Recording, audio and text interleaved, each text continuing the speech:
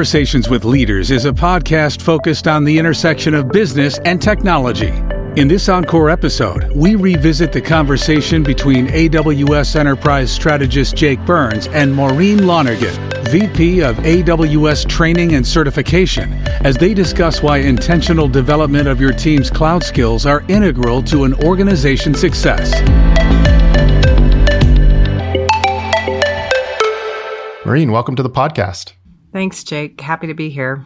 So can we start off? Can you tell a little bit, tell the audience a little bit about yourself and your background, please? Sure. I've been in IT education for most of my career, more than 25 years, creating education and enablement programs. I've always been passionate about education. I believe it's kind of the great equalizer. And during the last 25 years, I've had the opportunity to take a few gap years where I traveled pretty extensively through Latin America, Africa, Europe. And during that time, when I was in Africa, I got the opportunity to teach and learned how powerful training and education can be to transforming lives. And so it's been a big passion of mine. And here at AWS, while we're focused on training our customers and partners, we're really focused on developing diverse builders who can innovate on the cloud around the world. Definitely. So why is it so important for leaders to pay attention to talent development for cloud? Well, the reality is that there's a huge cloud talent shortage in the market. And so companies really need to look internally to their own organization, the ones that they've hired and invested in. 90% of the IT decision makers say that their businesses are lacking cloud-specific skills. And as such, they need to be intentional about developing their teams with well-defined programs. You know, companies have already invested in their talented individuals. They just need to help them modernize their skills in order to achieve their cloud goals. Right. Yeah, that was certainly true in my case as a customer. I would say that getting the team trained and certified early in the process was absolutely the key to our success. Yeah, I would say, we work with companies every day, and it's interesting to see that the ones that dabble in skills development, they struggle to reach their outcomes of innovation or cost optimization. I think that companies that are very focused and very intentional about training their organizations really achieve their goals much more rapidly. Yeah, absolutely. I even go so far to say that there's a direct correlation between how skilled your team is in the cloud and how low your costs will be and how good your resiliency will be and all those other things that you're looking for. It's like almost directly related.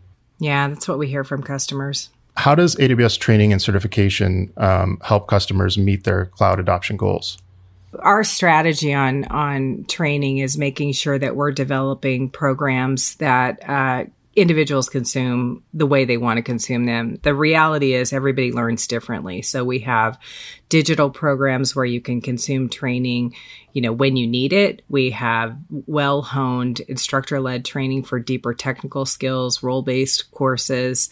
And we work with organizations to really identify, what talent do they have in place today? What are their goals and outcomes? And how are we going to help them build a plan that allows them to achieve those outcomes while training their employees?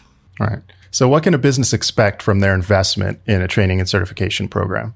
Well, I think what we've seen is, a focus on training up the right roles to achieve whether it's a migration or their digital transformation. We work with organizations and we think that cloud fluency across an organization is super important. So, we train business leaders, technical leaders, and I think the investment that they make long-term is going to, benefit them when they're trying to innovate on behalf of their customers, when they're trying to optimize costs. But really, if you think in terms of just talent development and retention, individuals are looking to grow their skill sets. And we've seen that companies that invest in talent see additional retention within their workforce. Such a great point. And I think a lot of customers, a lot of senior leaders at our enterprises don't really fully understand the power of that. It's another thing that I noticed firsthand when I was a customer. We were so worried about retaining employees, and specifically, like, we're going to train them and then they're going to be worth more. So, how are we going to keep them? But in fact, continuing to train them and continuing to give them opportunities to use that training is what allowed us to keep all of our team throughout our migration project. Yeah, I think that's, it's an interesting point, because I think our whole strategy, and I've been doing this with AWS for, a little over 8 years and have learned a lot, right? But one thing I would say is that if you work to bring the entire organization along on the journey through education, those fears go away pretty rapidly. Right. Yeah. So is there anything specific you see organizations changing the way they operate in order to respond to the need for more cloud skills and development? I would say during the last probably 18 months, it's been a big transition. I think people are recognizing that there is a big gap and that they have to look internally to their talent. And, we're starting to see big organizations like National Australia Bank, Capital One, Itiao really think deeply and put people in charge of talent development and put large skills programs together so that they can move faster. Interesting. So you're seeing them put people specifically in charge of cloud talent and development for the organization? Yeah, for sure. I mean, in fact, when I talk, I talk to a lot of executives across the globe. That's the one thing that we do ask them to do. I think often you want to fix a problem by just throwing some training classes, but I think having an executive sponsor that's very focused on ensuring that they have a plan in place, that the lines of businesses are following that plan. It's important. And we see success with our customers that do that. Right. Yeah, that makes a lot of sense. So are there any specific best practices that you recommend teams implement in order to build and also to validate their cloud skills?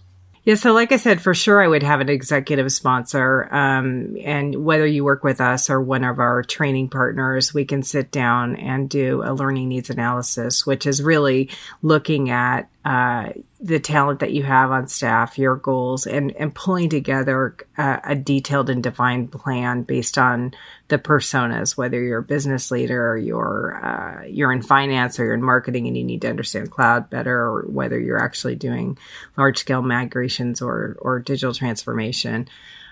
We work with you to build a plan out and time it such that it's actually, we're not encouraging anybody to get trained ahead of when they're actually going to use that skill set. So really layering in the training in a meaningful and thoughtful way such that the teams are working together in the timeline that they need to complete a project.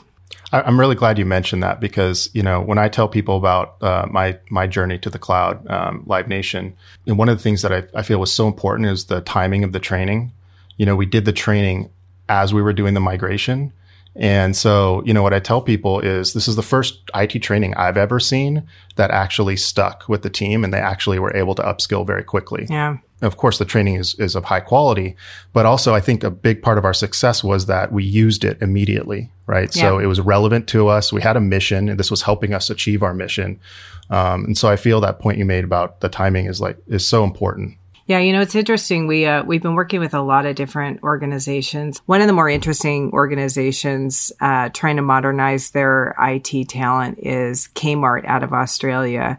Last year, I had an opportunity to meet with Michael Fagan, their CTO, and he talked about how he was going to work to transform his entire organization. And he had such incredible passion and focus. It's been a joy to work and see how they've transformed their company. They did everything from their executive assistants all the way to people that had been in their workforce for 45 years with, more traditional IT skills. So you can imagine how challenging that was to bring everybody along. But I think he talks openly about, what an experience it was and how much he learned from that experience and in driving innovation within his own organization, whether you were new to cloud or you really had been around the industry for many, many years. Super exciting. Yeah. I noticed that as well. You have the kind of the fundamental training programs, which you can kind of allow like a very large number of people to go in. And I found it extremely useful, and it's a very quick training program, like the fundamentals one. So you're not asking for a lot of time from people. And then at the very least, they can speak the language. They know the basic ideas. And then, as you kind of get more into engineers and people who are going to be building, of course, they take the more advanced training program. Yeah. But I feel like there's a training program for everyone. Yeah, I think the other thing too is that the technology is moving so rapidly, right? It's, it's not, training's not a point in time anymore, right? we have a great leadership principle at AWS, Learn and Be Curious, happens to be my favorite as the training leader here. But, it's like instilling that in other organizations, that culture of learning. And I think it makes for such a better environment for people to take risks safely, and be okay with failing, right? I think that's an important part. It's an important part of our culture. You don't learn if you don't fail, and providing that environment where people can learn and fail, and it's critical. I totally agree. I think there's this balance between learning and doing. And when you achieve that balance, it's just your progress, just accelerates. That was certainly my experience. So one of the things that, we get asked a lot from enterprise executives is, how do we deal with resistance to change?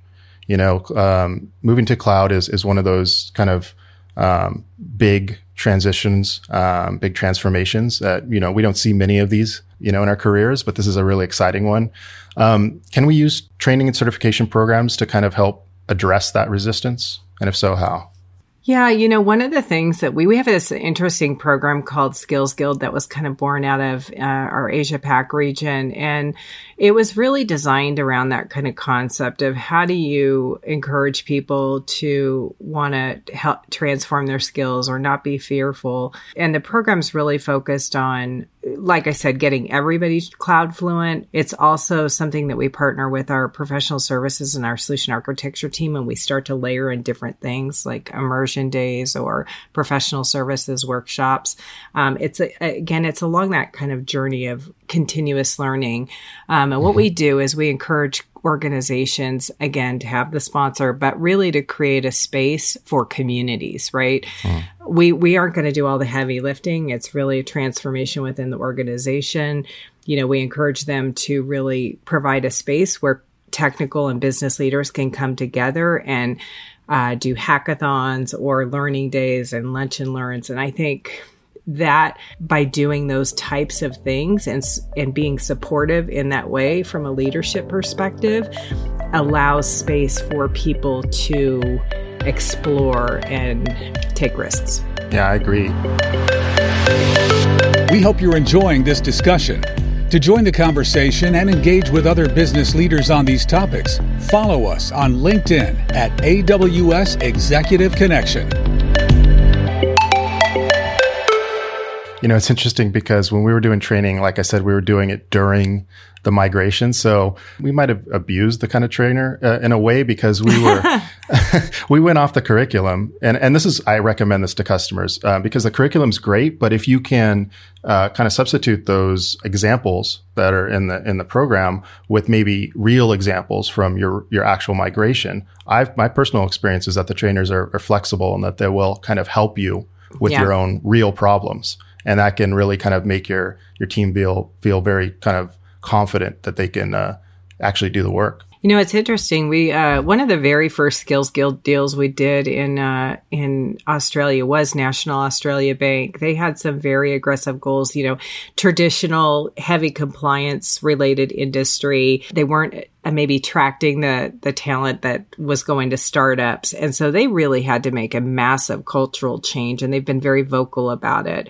They signed up to do a Skills Guild program. They identified a leader. They trained thousands of people across their organization, created these days for hackathons and innovation, and really have become like one of the largest recruiters in Australia for, innovative talent. So they've really taken what was, a business objective of digital transformation and drove it through this large scale program of skills transformation to help them get to where they wanted to do while retaining the talent that they have, and also creating an environment where people wanted to come to work for them. Right. Yeah, definitely. So switching gears for a moment, I want to ask you a question. Your role is kind of unique at AWS, a pretty cool role, if you ask me. What do you wish someone would have told you when you first started that you didn't know when you first took this role at AWS? To think bigger. I think it's a leadership principle, but it's funny. You come to an organization and you have this history and these beliefs, and, you come to an industry that is completely disruptive, and removing those barriers of what is possible and really just thinking much bigger about what you could do and how you could transform, the training industry or provide skills out there. I think we at AWS, and I'm obviously super passionate based on my background, but I believe that education removes barriers for anybody, right? And so when we look at the large cloud skills gap that's out in the industry, we don't look at it in terms of just look at technical resources or people coming into college. We really look at it as an opportunity for anybody, right? So while we're going to train our customers, we'll train our partners. We have, academic programs across the globe in more than 1,000 universities, but we also look to organizations that can help us. We partner with a couple of different organizations to build programs for underserved communities or military veterans transitioning into the workforce or people, that have been home with their kids.